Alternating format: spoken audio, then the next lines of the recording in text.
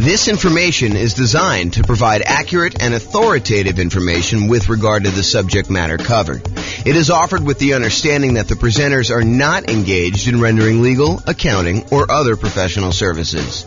If legal advice or other expert advice is required, the services of a competent professional should be sought. Welcome to the Charlotte Real Estate Investing and Real Estate Financial Planning Podcast. Learn all about investing in real estate in Charlotte, North Carolina, with a combination of real estate financial planning and modeling with numbers specific to Charlotte, plus syndicated, more generalized recordings of live and pre-recorded real estate investing classes, not all of them specific to Charlotte. Be sure to stay tuned after the podcast for a message from our sponsors. Well, good morning and welcome, everyone. I am James Orr. I'm going to be the one giving the presentation today. Oh, my goodness. Happy Thanksgiving in advance, everybody. Tomorrow's Thanksgiving for those that are not attending live and listen to the recording. Hope you guys are doing some fun stuff. If you guys have any questions throughout the webinar, go ahead and ask questions in the chat window. I'll try to read them out and go through that. This is a brand new presentation. We've never really done it before, so should be good, though. So it should be good. We're going to go over all the different ways that rules work and that you can use to model your portfolio and kind of test things out and see how things are going, especially in this kind of crazy changing real estate market. Things are moving around quite a bit. Let's just say it that way. So thanks for all who attended live. All right, so let's jump right into the content. So I'm going to give you a little bit of background first about like why we're even talking about rules and how things work. You'll kind of get some information here, but we're not going to cover everything. Just don't have time to kind of teach a full day class on this whole thing. So maybe I'll come back and teach some other parts, but honestly, it's not that hard. Rules are probably the most complicated part, and I probably need to do a deep dive into each one to show you like how some different options work. But today I'm going to show you how all the different ones work and then how you can go and apply them to your specific situation. So scenarios. A scenario is like a grouping mechanism for all the different specific parts of the plan. So first of all, you make a scenario. And then once you get all the stuff set up inside your scenario with all the different accounts and all the different properties and all the different rules, then you can make a copy of the entire scenario, change one or two things, and compare them to see how they perform against each other. For example, just a really basic example to give you an idea of like where we're headed with this. You might go create a scenario where you model out your entire investing strategy. You know, I own these particular properties right now. I've got this much money in all these different accounts, and I'm going to buy properties as I come up with down payments until I come up with 10 properties. And then you may say, okay, that's strategy number one, scenario number one. But I want to go ahead and add a variation on this, and I want to see what happens if I decide to pay off my properties faster. And so you might make a copy of that scenario and then add an additional rule to the second scenario that says pay off properties with extra cash flow.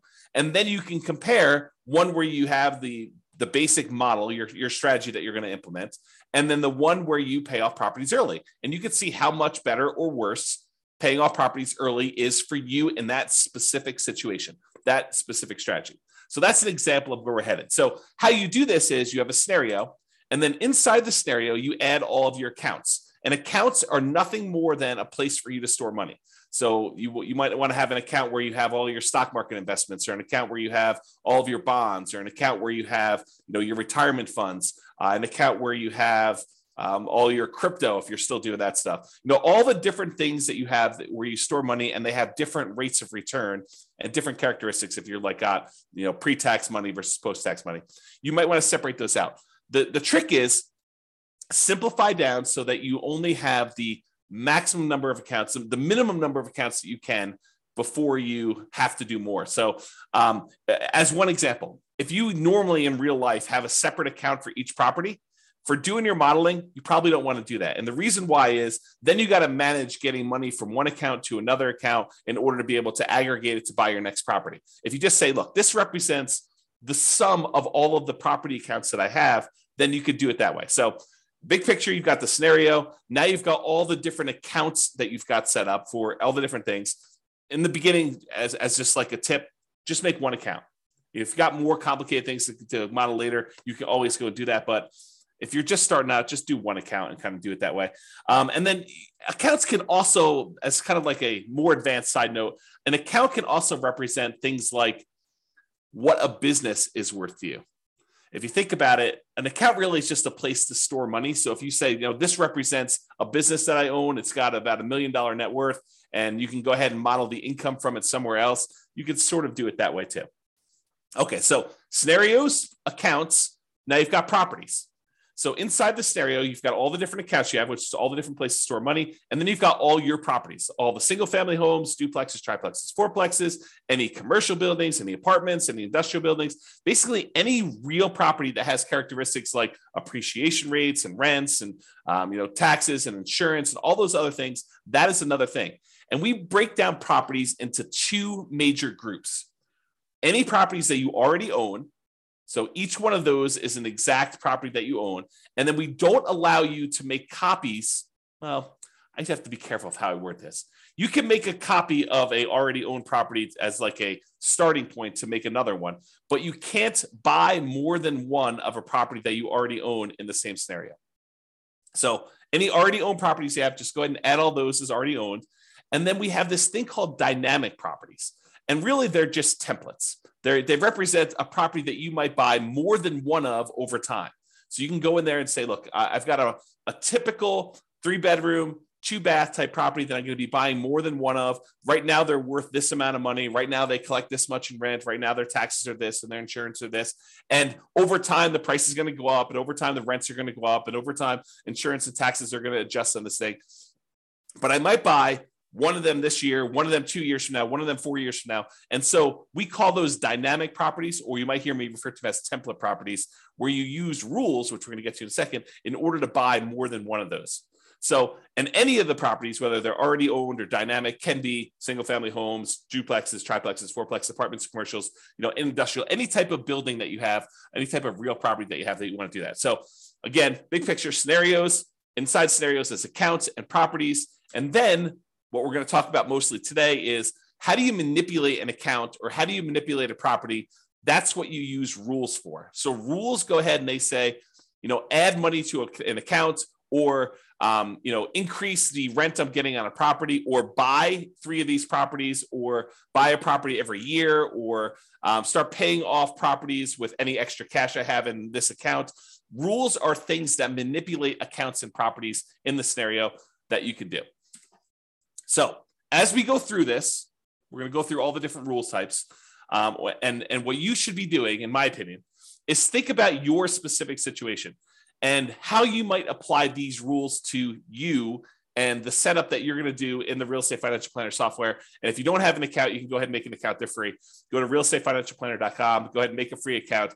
And you could be playing around with this as you listen in the background, although might be better to pay attention, and then you can go back and play with it on your own. But do whatever you want to do. So realestatefinancialplanner.com, you can go make your account. But I would suggest you think about your situation and why we might have a rule in the first place for doing this, because it might give you ideas on things you might be able to do or test in your scenario to see if, hey, maybe I should recast my mortgages, or maybe I should pay off my properties, or maybe I shouldn't take all my extra cash and pay off my properties over time. There may be a reason James made a specific rule that says, hey, only pay off properties if you have a lump sum and big enough to pay off the whole thing, which there is a reason for doing that, but I'll let you discover it on your own because you're going to go ahead and model this in your own stuff. So that's the thinking.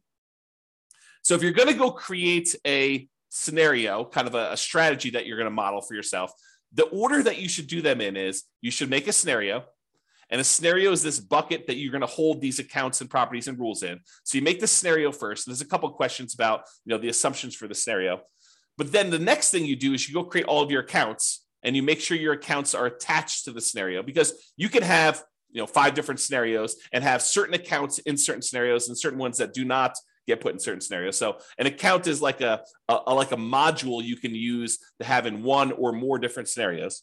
Then once you're done making all your accounts, then I recommend you go make your properties, and your properties are going to reference, where do you want to use as the source for your down payments for your properties, which account, and which account do you want to deposit your rents and get your expenses out of from there. So really, in order to do it in order, you should make scenarios, then you should make your accounts, and then you should make your properties, because the properties are going to use the accounts and you're going to want to put those in the scenarios to do that. So it's helpful to do it in this order. Of course, you can add an account later. You can add a property later. It's not required, but it's helpful if you go ahead and do those in order. And then finally, once you're done making the accounts of the properties, you usually make the rules to manipulate what's happening with the accounts and what's happening with the properties. And today, this morning, we're going to be focused in on step number 4, rules. With that being said, so once you go in there and you make your scenario, at the bottom of the page on the scenario is the list of your different rules. And there's a big old button that says create new rule. If you click on the button, create new rule, you're going to be shown a page that looks like this monstrosity on the right, which is just a list of all the different rule types that there are. And don't stress, because that is what we're going to be covering today. I'm going to go over what all the different ones mean and how you might use them so that you're not confused when you go in there and you start playing around with different rules. Okay, let me make sure I check my notes. Yeah, so we're going to basically be focused on what the rule does and when you might want to use it. That's what my goal is today, is to kind of talk about what each rule does and when you might want to use it. I'm not going to go into because it would be overwhelming for you. If I went through and I walked you through each of the options for the different rules and how to set it up, not going to do that. Today is going to be, hey, look, here are all the different rules and a whole bunch of different ideas for how you might want to model your own real estate investing strategy, what you should be doing, and to see how it all works out. So when you might want to use it is kind of what we're covering there. Okay. So with that being said, if you notice on this right-hand side, for those that can see the image, if you're listening to the audio, don't stress, I'm going to go over it in detail. But on the right-hand side, there's different groups. There's a group for buying properties, for selling properties, for impacting mortgages, for adjusting scenarios, accounts, and properties, and for other rules. So all I did is I just broke down and I said, hey, these are what the basic groups do. So if you're looking for a rule that does a specific thing, you may want to look under this heading. It's like groups of different rules. So buying properties, there's rules that are all about buying properties. You use these rules to buy dynamic. In other words, the template properties. You do not use these rules to buy anything that's already owned. You either need to have the property in your scenario as already owned, or you do not. So you don't use rules to buy properties that you already own. That's another way for me saying that.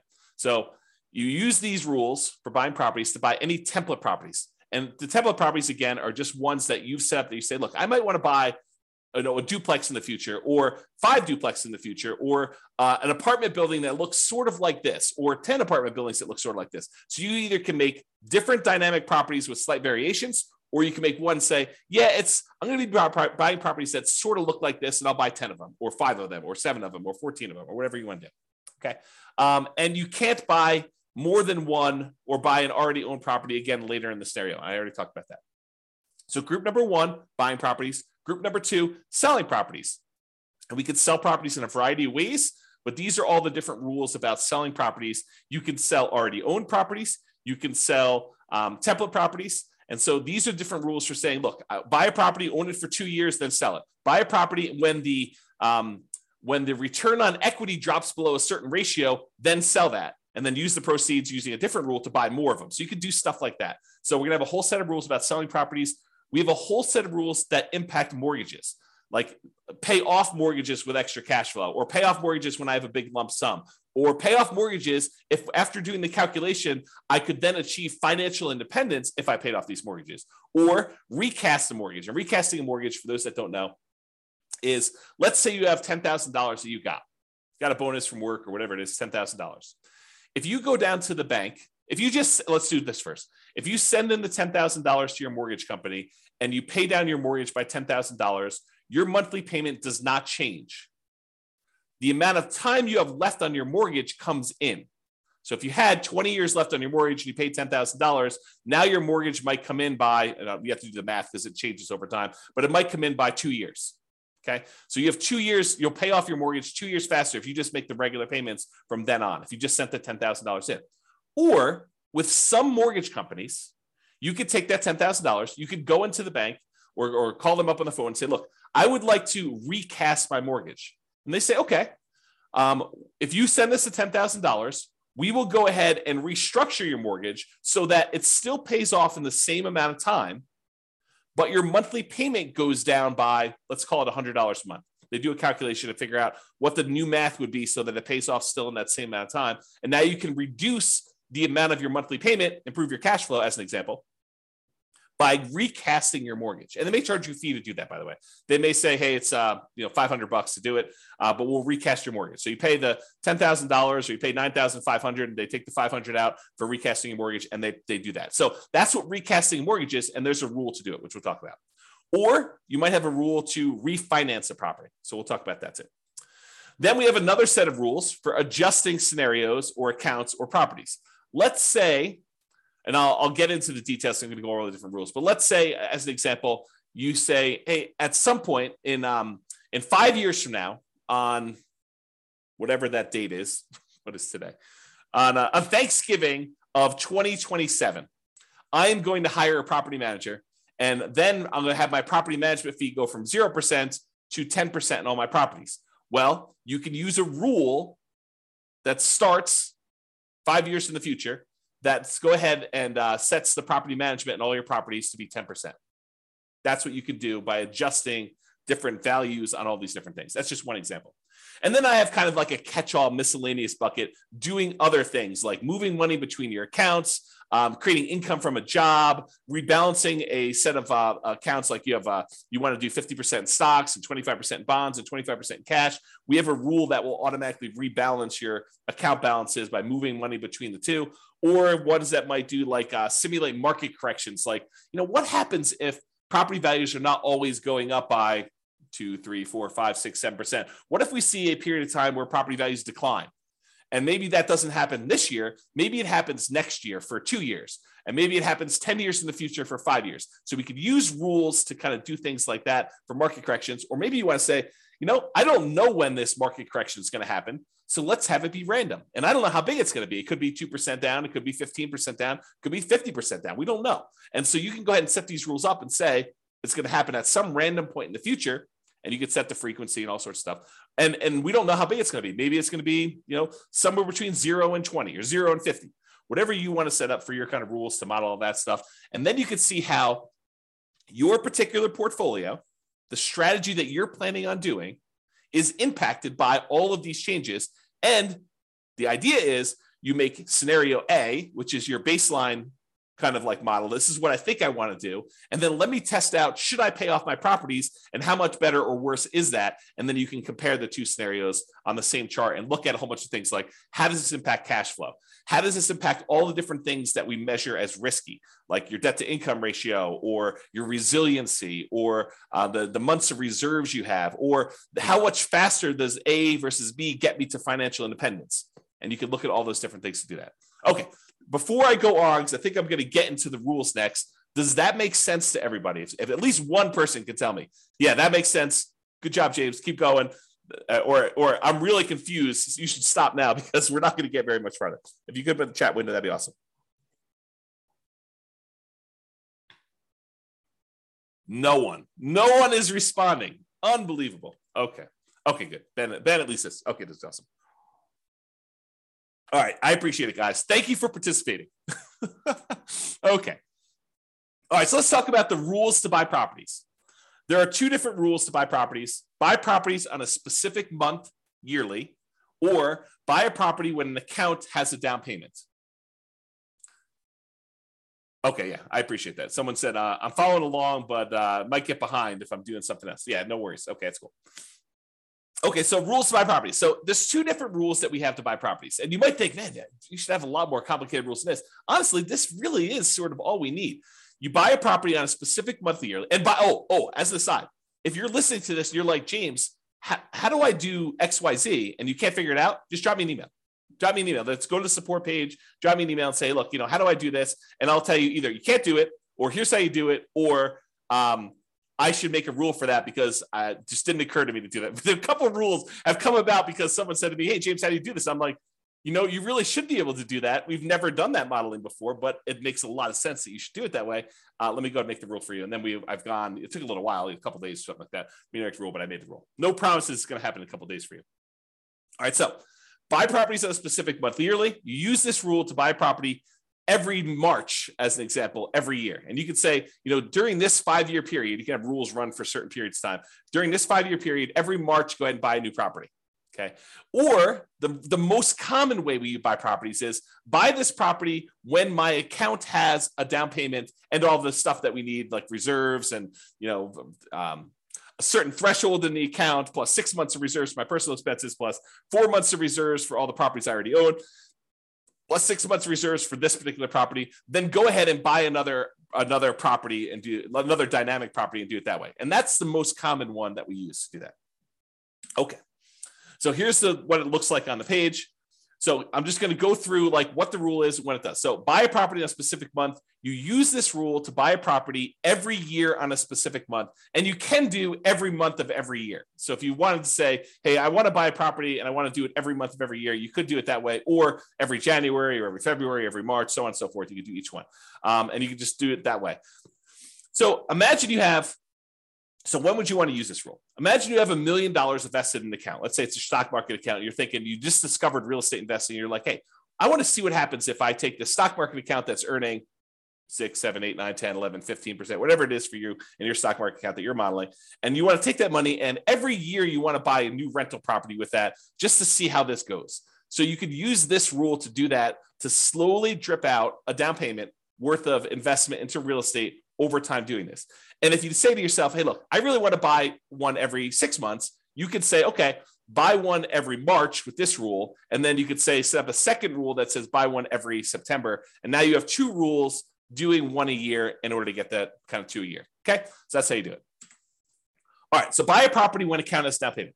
This one allows you to buy a property as soon as you have enough for the down payment, plus any closing costs, plus any reserves. And as you can see by the image on the right, there's a lot of options for you to define what this means. So you might want to define, hey, I need to have at least $10,000 in this bank account, adjust for inflation or not adjust for inflation, plus 6 months of reserves for this property, plus 3 months of reserves for all the other properties that I own, each other property that I own, plus 5 months of personal expenses, and then only buy 3 properties with this rule. Stop this rule after I own 3 properties. So there's different things you can do to manipulate this. And there's also stuff you could say, do I want to take into account my debt to income, like make sure that my debt to income is below a certain number? Or you could say, I'm buying creatively. I'm going to go buy properties subject to, or I'm going to go buy properties on lease options. So the debt to income doesn't matter because I'm actually buying an LLC anyway. And so ignore the debt to income ratio on that, or whatever you want to do. Or maybe you say, I have a real estate agent's license, so I'm going to get paid a 3% commission when I buy these,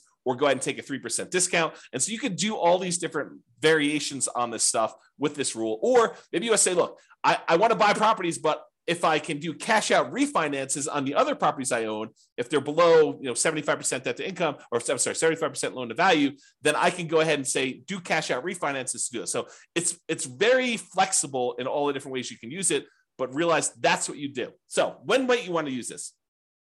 You might want to see how quickly you'll be able to acquire your ideal portfolio for rental property. So you want to say, I want to get to 10 rentals or 10 doors or 20 doors or whatever number you pick. How quickly can I do it with my current income, my current savings rate, my current returns that I have in my accounts? And then as I acquire each property, all the extra cash flow I get gets deposited in this account. So it kind of compounds over time if you got positive cash flow, or slows you down a little bit if you have negative cash flow, although the cash flows do change based on all the property. So you could use this to determine how quickly you'll get to a certain portfolio. And then you could test things like, what if I save 10% more? Or what if I save 10% less? Or what if I got a lump sum for a bonus or a divorce or inheritance or whatever you want to do later on? How would this impact all that stuff? So that's one example.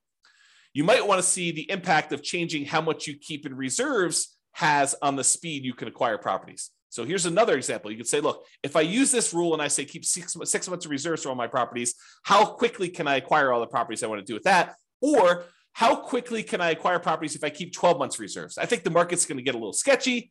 Maybe I should keep 12 months of reserves. So if I do 12 months of reserves, how much does that slow me down?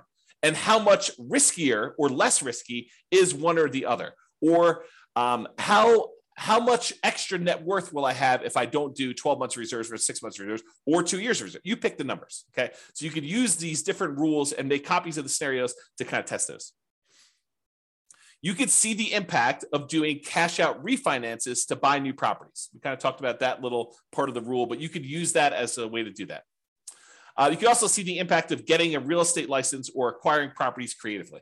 So if you want to test out, now that interest rates have gone up quite a bit and there are a whole bunch of really low interest rate properties out there, maybe you want to say, well, what if I were willing, not everyone is, to go ahead and do marketing to find motivated sellers, go buy properties creatively and buy properties that way. What impact does that have? Does it make it a lot faster? Does it make it a lot riskier? What does it look like if I go ahead and model that in a variety of different ways? And I'll make a side note about this because I think it's important. Just because a path is optimal does not necessarily mean that that is the one you should do or that you will do. Right? I could go and model something and I could tweak everything and say, this is the optimal path. In parentheses, if everything goes my way, if everything goes exactly the way I modeled it, right? But really, I think part of what you are doing with the software, part of what I do with the software, is I say, okay, here's kind of my plan. How does this plan perform in a variety of market conditions? What if things don't go my way? What if things get ugly? How do I perform with this? Is this going to really derail my life? Is this going to make that really bad? And if things go really, really well, yeah, that looks awesome. But if things go not quite as planned, if I get delayed, if I lose a job, if I, what all those different things that you could do, then you can go ahead and model all that stuff to do that. So I don't know. That was my side note. I just felt compelled to tell you that. So those are some of the different ways you might use this rule to do some modeling. And if anyone has questions, feel free to ask your questions in the chat. I'll try to get to it. Now, here are all the different rules for selling properties. And since I'm going to go through all of them in detail, I'm not going to cover them here, but let's go through them one by one. All right. So here's a rule that says sell properties and pay off mortgages to retire. Here's how this rule works. If by selling some properties, let's say you have 10 properties and you want to sell off 4 of them, okay? If by selling off 4 properties and paying all the associated closing costs, all the transaction costs for sale, the depreciation recapture, your capital gains tax, your real estate commissions. If you pay all those costs, the net you'd have after paying off all these properties, you could pay off the remaining properties. So you have 10, you paid off, you sold 4 of them. Now the money you got after all your expenses can pay off the 6 remaining ones. If that would give you enough cash flow and any money you have invested in the stock market with your safe withdrawal rate, because it takes that into account too, that between the cash flow from the 6 paid off properties and any money you have from the stuff you have invested in your accounts with the safe withdrawal rate, you would be financially independent. Then go ahead and execute this rule. This is sort of the rule if you buy more properties than you need and you let them all grow appreciation wise and paying down the loans, you get a little bit of cash flow over time. And then eventually you get to the point where, hey, if I sold 3 of these, then I could pay off 7. Or if I sold 7 of these, I could pay off the 3. And by paying off the 3, then that actually would get me over the bar of being financially independent, where all the investment income I have would meet my minimum target monthly income in retirement.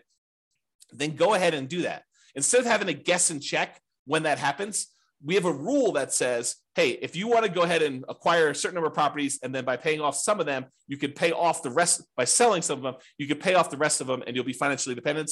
That's this rule. So you could use this rule to say, hey, I'm acquiring properties. Maybe I get to the point where I don't need 12, right? And so when do you get to the point where you could sell a part of the 12 and pay off the other ones in order to be financially independent with the other money in your account? Pretty cool rule, right? Like an interesting way to do that modeling. At least I think it's a pretty cool rule. I like this rule a lot. Okay, so that was one rule. Here's a totally different one. Sell rental properties after owning them for a specific period of time. So this one allows you to sell all rental properties. It does not do owner occupants. So it's only rental properties after you've owned them for a specific period of time. So let's say you acquired properties and you're doing lease options as an example. So you're buying properties and you think that you're going to be holding these properties for 3 years and then the tenant buyer is going to cash you out. You can go ahead and set this rule up and say, okay, I'm acquiring properties as quickly as I can. As soon as I have a down payment here, buy another one and then find a tenant buyer, a lease option tenant buyer to come in and lease it from me. And I think I'm going to sell these properties after holding them for 3 years. Some of them may be 2, some may be 4, but on average, it's going to be about 3 years. What would that look like? And so you'd use this rule to then sell properties after holding them for whatever period of time you define, X number of months. Okay. So that would be an example of doing that. So, and by the way, this one is for rental properties. It's not for owner occupant properties. So if you're thinking to yourself, hey, look, I might want to use this rule to live in a property for 2 years to get the tax advantages of like 2 out of the last 5-year tax advantages where you don't have to pay capital gains up to certain limitations on that. This is not that rule. but I might have another rule coming for you if you're looking to do that strategy. That's where we're headed. Oh, wait, what's this? Sell owner-occupant properties after owning them for a specific period of time. Well, maybe this is that rule that I was just talking about. This allows you to sell an owner-occupant property, a property that you're living in, after owning them for a specific period of time. So you could say, hey, I'm going to do this model where I'm buying properties at a discount, but I'm moving into them. I'm going to live there for at least 2 years. Why 2 years? Because there are some tax advantages for you living in an owner-occupant property for 2 out of the last 5 years. I'm not a CPA. Go talk to your accountant to kind of get the details on this. But the basics of what I understand, the layman's version is, if you live in a property for 2 out of the last 5 years as an owner-occupant, and then you sell it, you are exempt from capital gains on that property up to a certain amount, and the amount changes whether you're single or you're married. Okay, so this could be a way for you to do that. And when you sell the properties, we have this little section down here that says, how much do you want in closing costs when you sell? How much do you want to pay in real estate commissions? Because you can put in what your assumptions are about those. And then what is your depreciation recapture tax? Well, if you're living in the property, that's going to be zero on most of those. And then what's your capital gains tax rate? Well, if you're doing this as an owner occupant, you're living there for 2 out of the last 5 years, your capital gains tax rate might be zero here. There you go. All right, Austin says, what's your take on mini syndications on single family homes? Austin, that is not on topic for this particular presentation. This presentation is on rules. So we'll be covering that. Splitting profits with investor or funds deal. So I'm not going to cover that today. Maybe we'll do a class on that in the future. I'll kind of keep that in mind, but not today. Sorry, got too much other stuff to cover. Okay, so that's when you might want to use sell owner-occupant properties after owning them for a specific period of time. Here's the next one. Sell rental properties after renting them for a specific period of time. Sell rental properties after renting them for a specific period of time. So before, the rule was sell rental properties after owning them for a specific period of time. But if you're doing this one where you have rental properties after renting them for a specific period of time, this is selling them after you've rented them. So imagine for a minute you're nomading, where you're buying properties as an owner-occupant, living there for at least a year, maybe more, until you get to the point where you're able to buy the next property and convert that one to a rental. Well, if you use the rule before where it says sell rental properties after owning them for a period of time, you might buy the nomad property, live there for a year and a half, then convert it to a rental. And then now that it's a rental, you've owned it now for 2 years. So really, that would be selling the property after 6 months, which isn't what you intended, I don't think. So this rule says, look, it doesn't matter when you bought it. If you lived there for a year or 2 years or whatever beforehand, and then you decide to rent it, this one starts the counter as to when you sell it based on when you converted it to a rental. Okay, so that's what it is there. All right. Sell rental properties based on return on equity. So this one is you're selling properties based on the return you're getting on the equity in the property. Okay, I got to take a step back and kind of explain to you what's going on here, because this rule is crazy. It's such a powerful rule. So how far back do I go? Oh man, this is crazy. Okay, so here's the deal. You own a property, and let's say you have financing on it, and you put down 20%, and the property value went up, I don't know, 5% in the first year. So you made 5% from appreciation on a 20% down payment. I'll put numbers to this to kind of give you a feel for it. Let's say you're buying $100,000 properties. You put down $20,000 and the property went up in value $5,000. So you made $5,000 on a $20,000 investment, which is 25% return. But what happens is over time, the amount of money you make on the property going up in value tends to increase. So the next year, maybe it's $5,100. It varies, but let's just say it's a little bit more than you made the year before. However, the amount you have in the deal now is no longer $20,000. It's $20,000 plus the $5,000 that you made from appreciation, plus a certain amount you have from paying down the loan. So the amount of equity you have in the property has grown more than the amount that the property is going up in value. So over time, the return you're getting, even though the return might be increasing, the return you're getting on the equity is actually going down. The amount you make on the property compared to how much you have invested in the deal is actually going down over time. So the return on equity on a property from appreciation, from debt pay down, from cash flow, and from the tax benefits of depreciation. Like all four areas of return, they tend to go down in aggregate. Some of them go up a little bit over time. Some of them actually go down. Some of them stay the same. But in aggregate, the overall return, the combination of all four of them, tends to go down over time. So that the longer you own a property, the lower your overall return on equity is. So when you buy a property and you're highly leveraged up front, that's the best part of your return typically.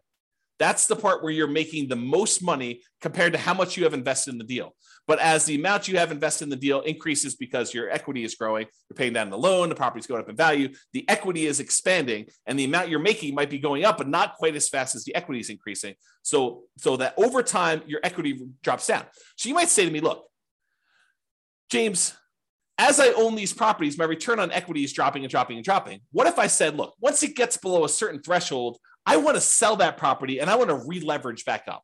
I want to go ahead and sell it, and then I'll go buy two more or one more and wait until I have enough to buy the next one. That's what this rule allows you to do. It allows you to be maximally leveraged, not maximally because you don't want to be selling a property every year just to kind of re-maximize your leverage, but within a reasonable range. So you can say, hey, look, once my overall return on equity, because I'm calculating return on equity on every single property every month. So once your return on equity for a property drops below a certain threshold that you set, I don't know, 10%, 12%, 15%, whatever number you pick, right? But once your return on equity drops below a certain threshold, then go ahead and sell that property, dump all the cash into a specific account, and then you can have a separate rule which buys properties whenever that account has down payments. So what will happen is you have these properties and they're growing and growing and growing. Once the return on equity drops below a certain threshold, it sells that property. Then you have another rule that takes any time. You have money in this account for enough for down payments and closing costs and reserves. Then I go ahead and I buy another property and I replace that one, or maybe it's two properties because you have enough there to do it. So that's the way you use these rules in order to maximize your return on equity in a particular scenario. Does that make sense? Let me know if it does or doesn't. That'd be awesome. Okay. This rule is selling rental properties once your account balance drops below a certain threshold. Yeah, so James says makes sense. James is the only one participating today. Thank you for that. I appreciate that. Okay, so imagine this. Imagine you've got a portfolio of properties and you're trying to make sure that you have enough money to kind of support yourself, and you stop working before the cash flow on the properties will generate enough money for you to live on. So you're kind of operating at a deficit. You have $500,000 in your bank account, plus you've got a bunch of rentals, but eventually you draw through the $500,000 because you're a little bit short. So you could set a rule that says this: once my $500,000 drops to the point where I only have $10,000 or $50,000 or $100,000, whatever your comfort level is, once I get to the point where my account balance drops to $50,000, as an example, then go ahead and sell one rental property to boost that account balance back up. And then I'll keep draining on that account until I get to the point where it drops down again, and then sell another property if you want to. You can kind of use that to do that. So imagine a situation where you stopped working earlier than you should have before you completely are financially independent. And now you have a whole bunch of rental properties with a whole bunch of equity, but you don't want to go sell those properties with equity right now. You want to go ahead and hold on to them as long as you can until the point where you need to sell them in order to put money in your account to be able to support your lifestyle. Then you could use this to model that situation. Or you could say, look, as soon as I get to the certain point where this account balance drops to a certain level, go ahead and sell a property because I want to be able to use that money to buy new properties. You could use that too. So this is similar to a rule that we're going to have later, where instead of selling the properties, you do a cash out refinance in order to bring your account balance back up. So they're sort of like a pair of rules. This one is the sell the rental. You sell it, you pay all your expenses on it, your closing costs, real estate commissions, depreciation, recapture tax, your capital gains tax. You can go calculate all those, and then the net gets deposited to your account.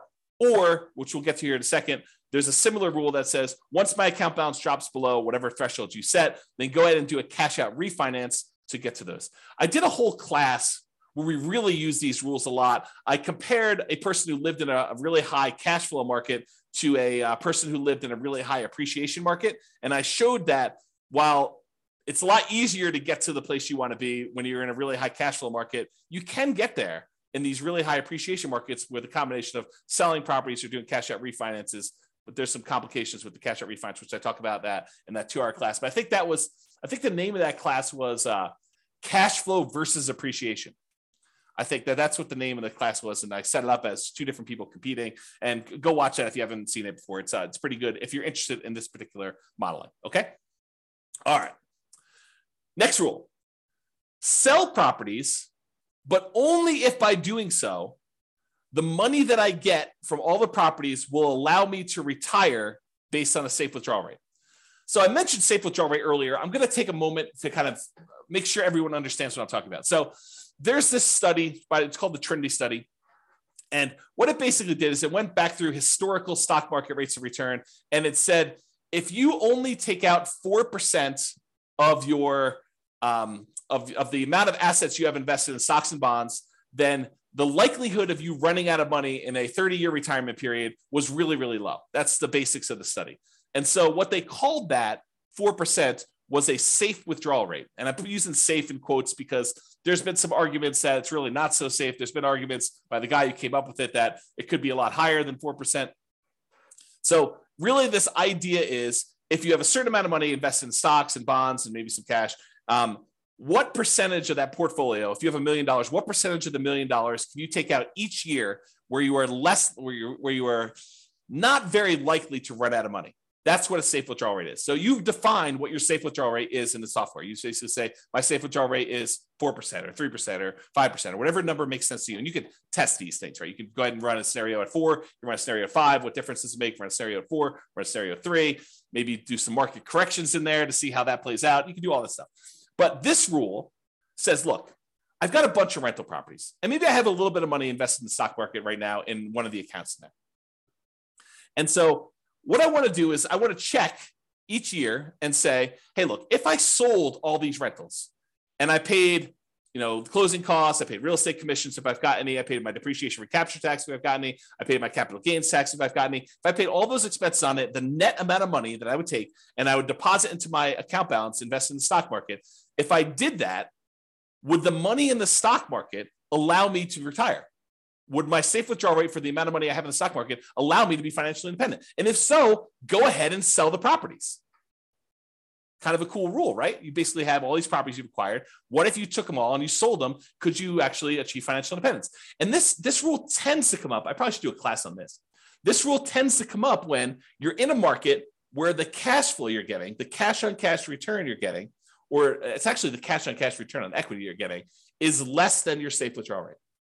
Right? Because in that way, the money you're getting, the cash flow you're getting on the property you have is actually lower than your safe withdrawal rate. You'd be better taking that money and investing in the stock market according to this rule. And then who knows what will happen in real life. But at least in the mathematics of it, that it'd be better for you to actually be investing in the stock market than in rental properties, which can happen depending on your market and your situation and what you've got set up there.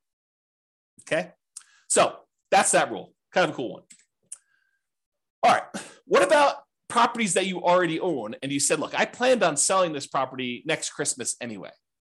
I lived in it for 2 years and now we're going to sell it so I can get a partial exemption on the capital gains. The period of time that I lived in it, I can get an exemption on that capital gains because I had the 2 out of the last 5 years.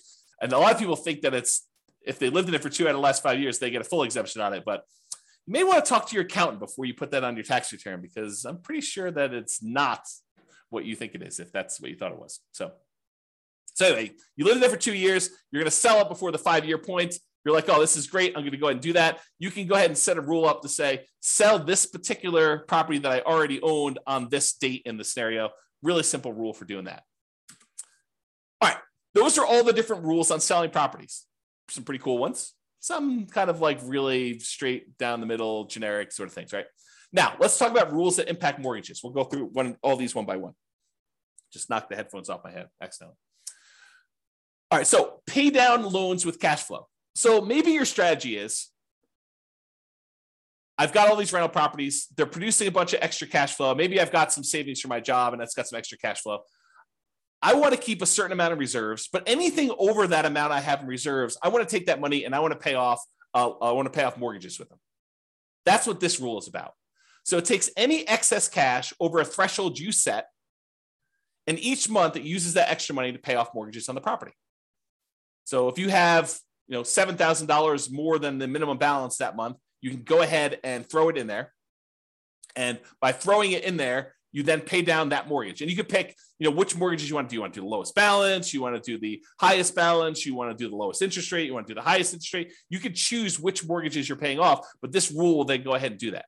So when might you want to use this rule? Well, if you want to do a debt snowball or a debt avalanche to pay off mortgages, you would use this rule. And you could test to see how much better it is to pay off the highest interest rate mortgage versus the lowest balance mortgage or the lowest interest rate mortgage. And you could see which one's better and how much better it is for you. James says there's no 1031 exchange rule for selling. Well, 1031 exchange rule is just about how much you pay in taxes. So we have the ability for you to adjust how much you pay in taxes on the property. And then you can go ahead and use that rule and set the taxes to be equal to 0 for that. But then you got to track how much you would have had to pay in taxes on that one. So there's no keeping track of how much deferred taxes you have on a particular property, something I might add in the future, but you can set the threshold to be, I'm not paying any taxes on this one when I sell it. And yet my fees are an extra, $1,000 to do the 1031. So you can do 1031 exchanges. It's just not a specific rule for 1031 exchanges. If that makes sense. Good question though. Good question. Okay. So pay down loans with cash flow. That's how that works. Okay. Pretty simple. However, every time you make a payment on a particular loan, it doesn't actually improve your cash flow in the short term, unless you pay off the loan completely, and then it improves it by a big chunk. But it doesn't improve your cash flow because by paying down the loan, all you're really doing is moving in the date that loan gets paid off from where it was to closer. So it'll be paid off sooner. But your monthly payment stays the same. So it doesn't improve cash flow on a property. So you might say to yourself, hey, and I'll add this one other thing. And the amount of money you're earning on that extra cash flow you're doing is the interest rate of the loan. So if you're taking your money and you're paying down a 3%, 4%, 5%, 6%, 7% mortgage on a property, the amount that money is earning is the amount of your mortgage interest rate. So if you're paying off 3% loans with that, you're earning 3% on that money. You're paying off 7% loan, you're paying 7% on that money. Okay. So the idea is the more you're paying off on those properties until you pay it completely off, it doesn't really benefit you in the short term. It benefits you when you pay off the loan, which could then compound and help you in the future on other properties you're doing, but it doesn't benefit you in the short term by improving your cash flow. And so you might say to yourself, well, why would I go take this extra money that doesn't help me in the short term? Why don't I let that grow in something else I'm invested in, like either more rental properties or stock market or I don't know, whatever you want to do, crypto, bonds, whatever you want to do there, hard money lending. You could go ahead and take that money and invest it in something else and get a higher return. That way, once you get enough money in this other account where you could completely pay off the mortgage, not just make a little dent in it, pay off $500 on it, but say, look, I got $100,000. I'm going to pay off this mortgage in full. And by doing that, you then get all the cash flow from having that mortgage payment go away. That's what this rule does. So this rule says, look, only pay off a mortgage when I can pay it off in full from a specific account. So it tests to see if the amount you have in your account plus whatever threshold you have there. So look, always keep $15,000 in this account. But if I've got enough to pay off a mortgage and remain $15,000 in this account, then go ahead and pay off the mortgage. So that's what this rule allows you to do. And then which mortgage you want to do, the lowest balance, the highest balance, the lowest interest rate, the highest interest rate, whatever one you want to do, and it'll kind of do which properties you want to do it that way. But this allows you to go ahead and say, keep this money invested in whatever, the stock market, bonds, until I have enough to pay off the mortgage, and then do that. Kind of a cool rule. All right. Remember earlier we talked about recasting mortgages? It's that thing where you walk into the bank with $10,000, you pay them a fee in order to lower your monthly payment, not change when the loan gets paid off, but you give them $10,000 and say, look, I'd like to lower my monthly payment by a little bit. And they're like, okay, yeah, we'll do the calculation and we'll do that for you. It'll take this thing. Well, this is a rule for recasting mortgages. So you could take a lump sum of money, go into the lender and ask them to recast the mortgage. And so this rule allows you to go ahead and recast them. Okay, that's what that rule does. All right, remember before I told you about selling properties based on the account balance? If my account balance gets so low, then go ahead and sell a property to replenish that account balance so I have money to live on or money to invest somewhere else.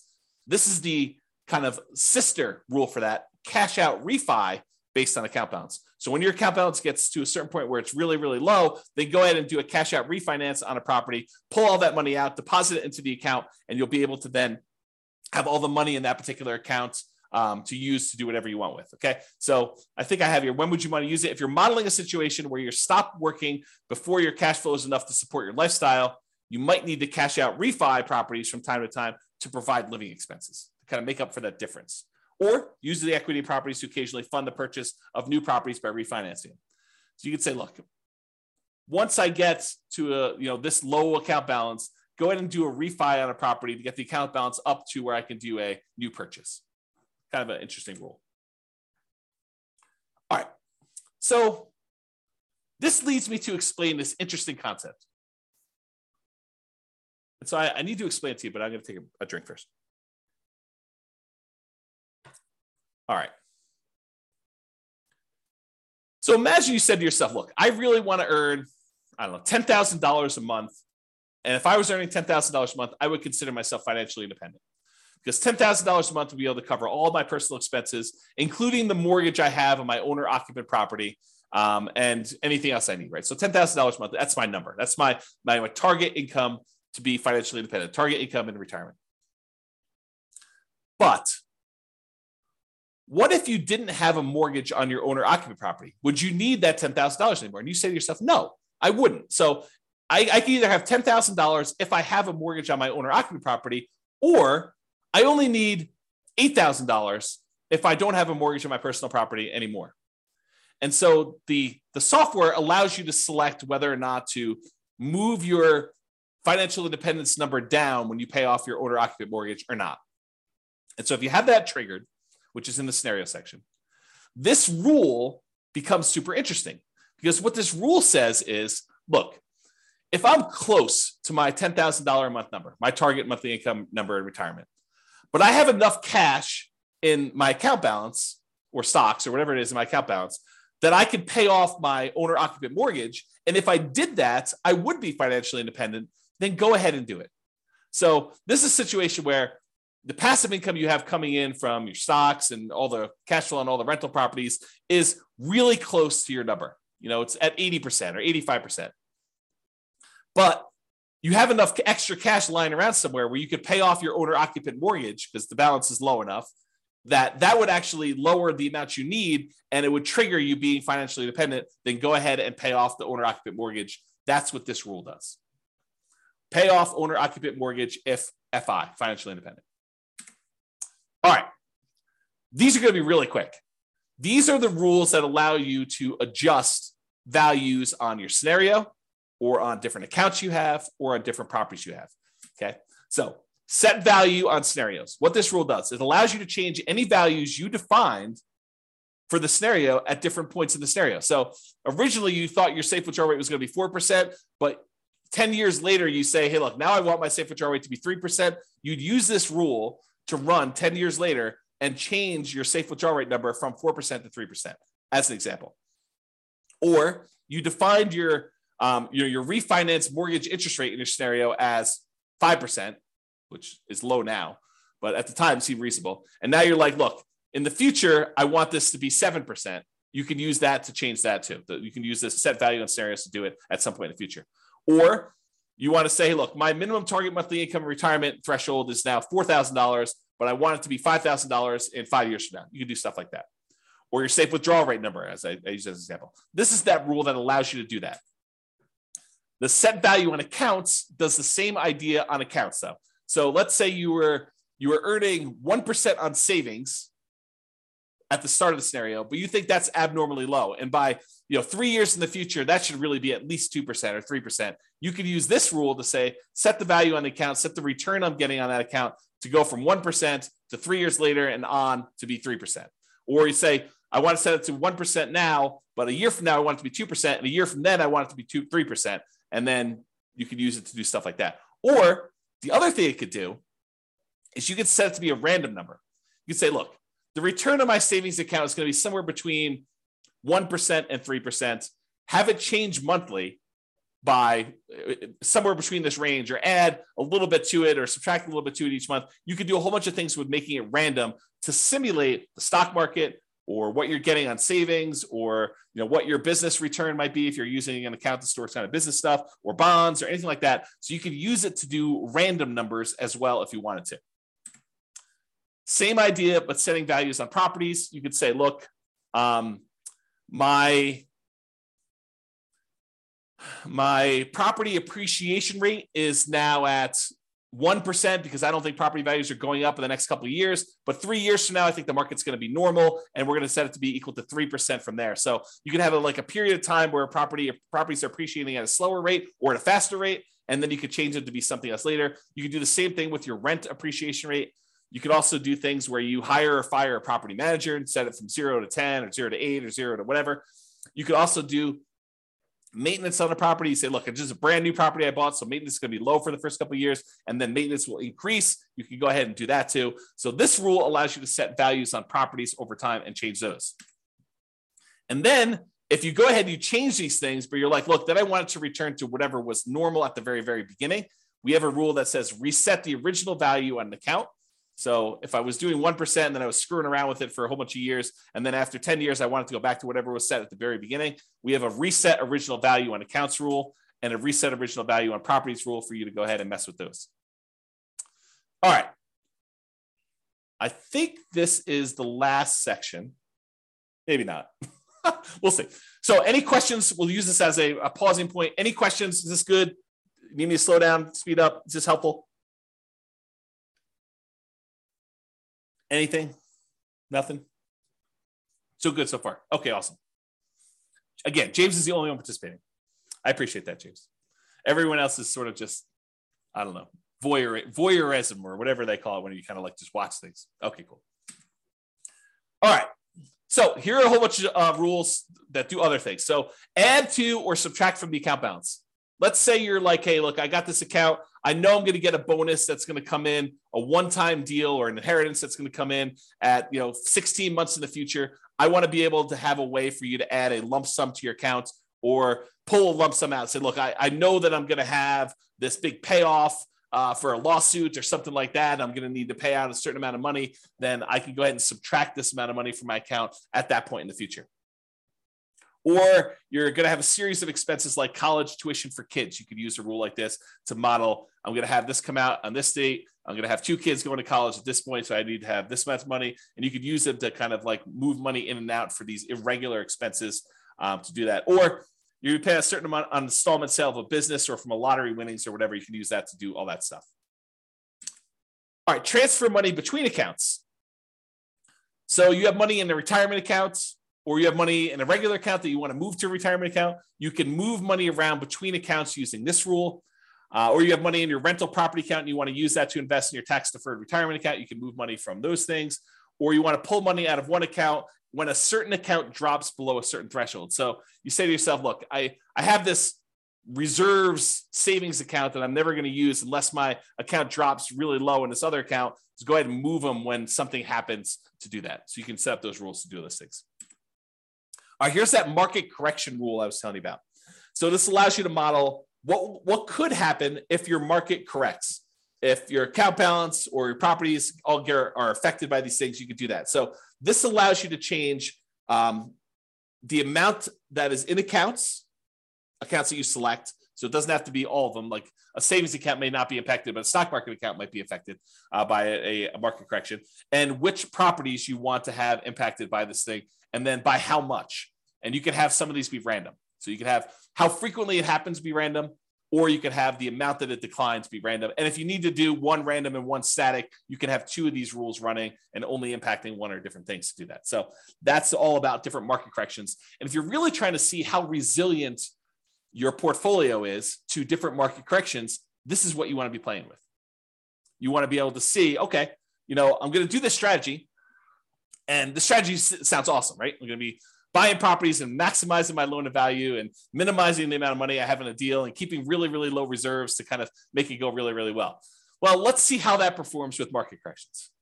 Or I'm going to buy properties free and clear, not going to have any mortgages on them at all. It's going to be slow and steady wins the race. And let's see how that is impacted by market corrections. And then you can compare those 2 strategies. And you can see, oh, this one gets me there faster, but it fails sometimes.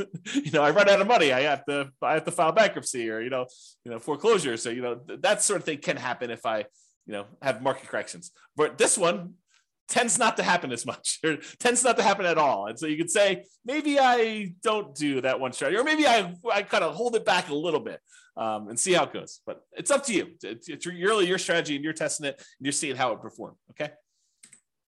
All right, here's the one you're probably going to use in almost every scenario that you set up: your paycheck and your personal expenses. And a lot of times we'll set up a separate rule for each person's paycheck, like one spouse and the other spouse, and then a shared personal expense one that you're going to do. And we usually set them up as 3 rules. You could do them all as one if you really wanted to, but I tend to separate them out just to make it a little easier. So what this rule does, allows you to model receiving a paycheck or other regular income. It doesn't have to be a paycheck, but it could be, I'm getting regular payments of a certain amount. If you're doing, you don't need to do this for rental properties, because the rental property stuff does its own thing. And the personal living expenses. So you might want to use this to model each one of your paychecks, and then which ones of those go away when you're financially independent, you stop working. You could set this rule up that says, hey, look, I get this paycheck, it's this amount, but as soon as I am financially independent, stop giving me this paycheck. And it'll automatically turn it off for you so that you no longer get it, okay? And then you could use it later if you wanted to model Social Security if you don't want it to count towards your income to qualify for being financially independent. So we have another rule specifically for Social Security, which does count towards your financial independence number. But if you're like, look, I don't believe Social Security is going to be there, it's nice if it is. Let's go ahead and model that Social Security, but don't count it toward my financial independence number at all. You'd probably want to use that as sort of like a fake paycheck from Social Security. Okay. So you could use that to model that too. And so to do Social Security, you just have this rule start at whatever date you'd qualify for Social Security and have it run through the end of the scenario doing that. Okay. Passive income. This is the one where you could do Social Security with, but it does other things as well. So passive income models things like Social Security, pensions from jobs, and annuities. So if you went and you bought an annuity and you're getting whatever it is, $2,000 a month from the annuity that you purchased, you could use that to model this. And you could go ahead and it's very similar to your paycheck one, except this does count in your calculation for being financially independent or not. Okay, so you model Social Security and pensions and annuity income from that. Lumpy income. Let's say you're like Ben and you flip properties, and you want to have lumpy income come in from every time you flip property. Maybe you flip a property every 6 months, or every 3 months, or every 4 months, or every month, or whatever it is that you do. So you could use this to be what I call lumpy income, irregular income that comes in kind of big chunks. So if you have a fix and flip business, or you get irregular bonuses from your job, or you want to simplify modeling lease options where you don't want to put the properties in there and hold them and stuff, you say, look, I'm doing this lease option business. Every 3 years or so, I get $30,000 or $50,000 or whatever your number is. Then I want to model it like that. You could use the lumpy income rule to model things like that. So you could say, I get $50,000 every time I do a flip, or $20,000 every time I do a flip, or depending on your market and your profit margins and stuff like that. But you could use it to do stuff like irregular income, to say every X number of months, I get this lump sum of money coming in. Rebalance your portfolio. So this one allows you to say, okay, I've got 3 accounts. I've got an account for stocks. I've got an account for bonds. I've got an account for cash. And every year I want to move money around such that I always have whatever, 50% in stocks, 30% in bonds, and 20% in cash. Use this rule that every January or March or May or whatever you want to set it up as, you go ahead and readjust your rules, your accounts to be this percentage, this percentage, this percentage, and you move the money from one account to another to be able to rebalance your portfolio to keep them where they need to be. If you have a retirement account that has required minimum distributions, you'll want to use this rule to do the required minimum distributions. So basically it does a calculation for you to tell you what percentage of the account you need to take out that year, and then when you want to take it out. You pick a month, and then every year it does the calculation based on your life expectancy and your tax rate. Your life expectancy, and then you could put a tax rate as to how much you get taxed coming out, so you could do required minimum distributions with that as well. And that, my friends, is the end. I only went 3 minutes over, but I hope that was helpful. I hope that really gave you a good idea of all the different things you could do and all the different ways to model your situation with the rules that we have in the Real Estate Financial Planner software. Yeah, Richard says, thanks, James. A lot of info here. Exactly. I try to give you guys good info. I really do. I try to give you good stuff. So, any final questions from all of the really quiet people on things? It's almost as if Thanksgiving's tomorrow. Almost. Yeah, Ben says, awesome. I hadn't looked into the rules before. Very powerful. Yes, thank you. It is very powerful. I agree. So you guys are very welcome. Any final questions before I let you all go? Get ready to celebrate and enjoy Thanksgiving with your families. Nothing? Oh, so what is this? What is this? You're very welcome. Very welcome. Is it a deal? A deal. Thank you very much. A deal. A deal. That's a great name to be like in a real estate investing kind of person. There you go. Thanks for doing these classes. You miss the ones in person, but this is great. You are very, very welcome. James says, no questions, good material. What is the software you're using? It's the Real Estate Financial Planner software, realestatefinancialplanner.com. It is a software I wrote to be able to do this modeling. So it's not like off-the-shelf software. I programmed it for you. I did it as my service to you. So there you go. It's available on the website, realestatefinancialplanner.com. Go create a free account and you can do all this modeling. And honestly, you don't need to start from scratch. I'll probably do a whole class on this, but if you go to realestatefinancialplanner.com/model, just pick your city. And I've made some sample scenarios for you to start from. Go ahead and just copy that right into your own account and then just edit. That way you don't have to go create everything from scratch. You can say, oh, I see there's a property here. Let me go ahead and change this to be closer to what my properties are and go ahead and do that. Yeah. James says, cool. I'll start modeling this weekend. Yeah. Let me know if you have questions. That'd be good. All right, folks. Thank you all for coming. I do appreciate it. Have a great Thanksgiving, and I will see you all post-Thanksgiving. Bye-bye for now. Thank you all. With home prices up, mortgage interest rates up, and rents up, but not quite enough to counteract the higher prices and interest rates. Cash flow on rental properties in Charlotte is harder than ever. Book a call with the Real Estate Financial Planner to apply our proprietary 88 strategies to improve cash flow on your rentals. See the show notes for a link to schedule your call and improve your cash flow today. If you're a real estate agent, lender, or professional in Charlotte that wants to help our real estate investor listeners, consider reaching out to learn about collaboration opportunities with this podcast. We'd love to add more value to our listeners by having you assist our investors buy, sell, and finance their real estate investments. See the show notes to schedule a call to discuss collaboration opportunities.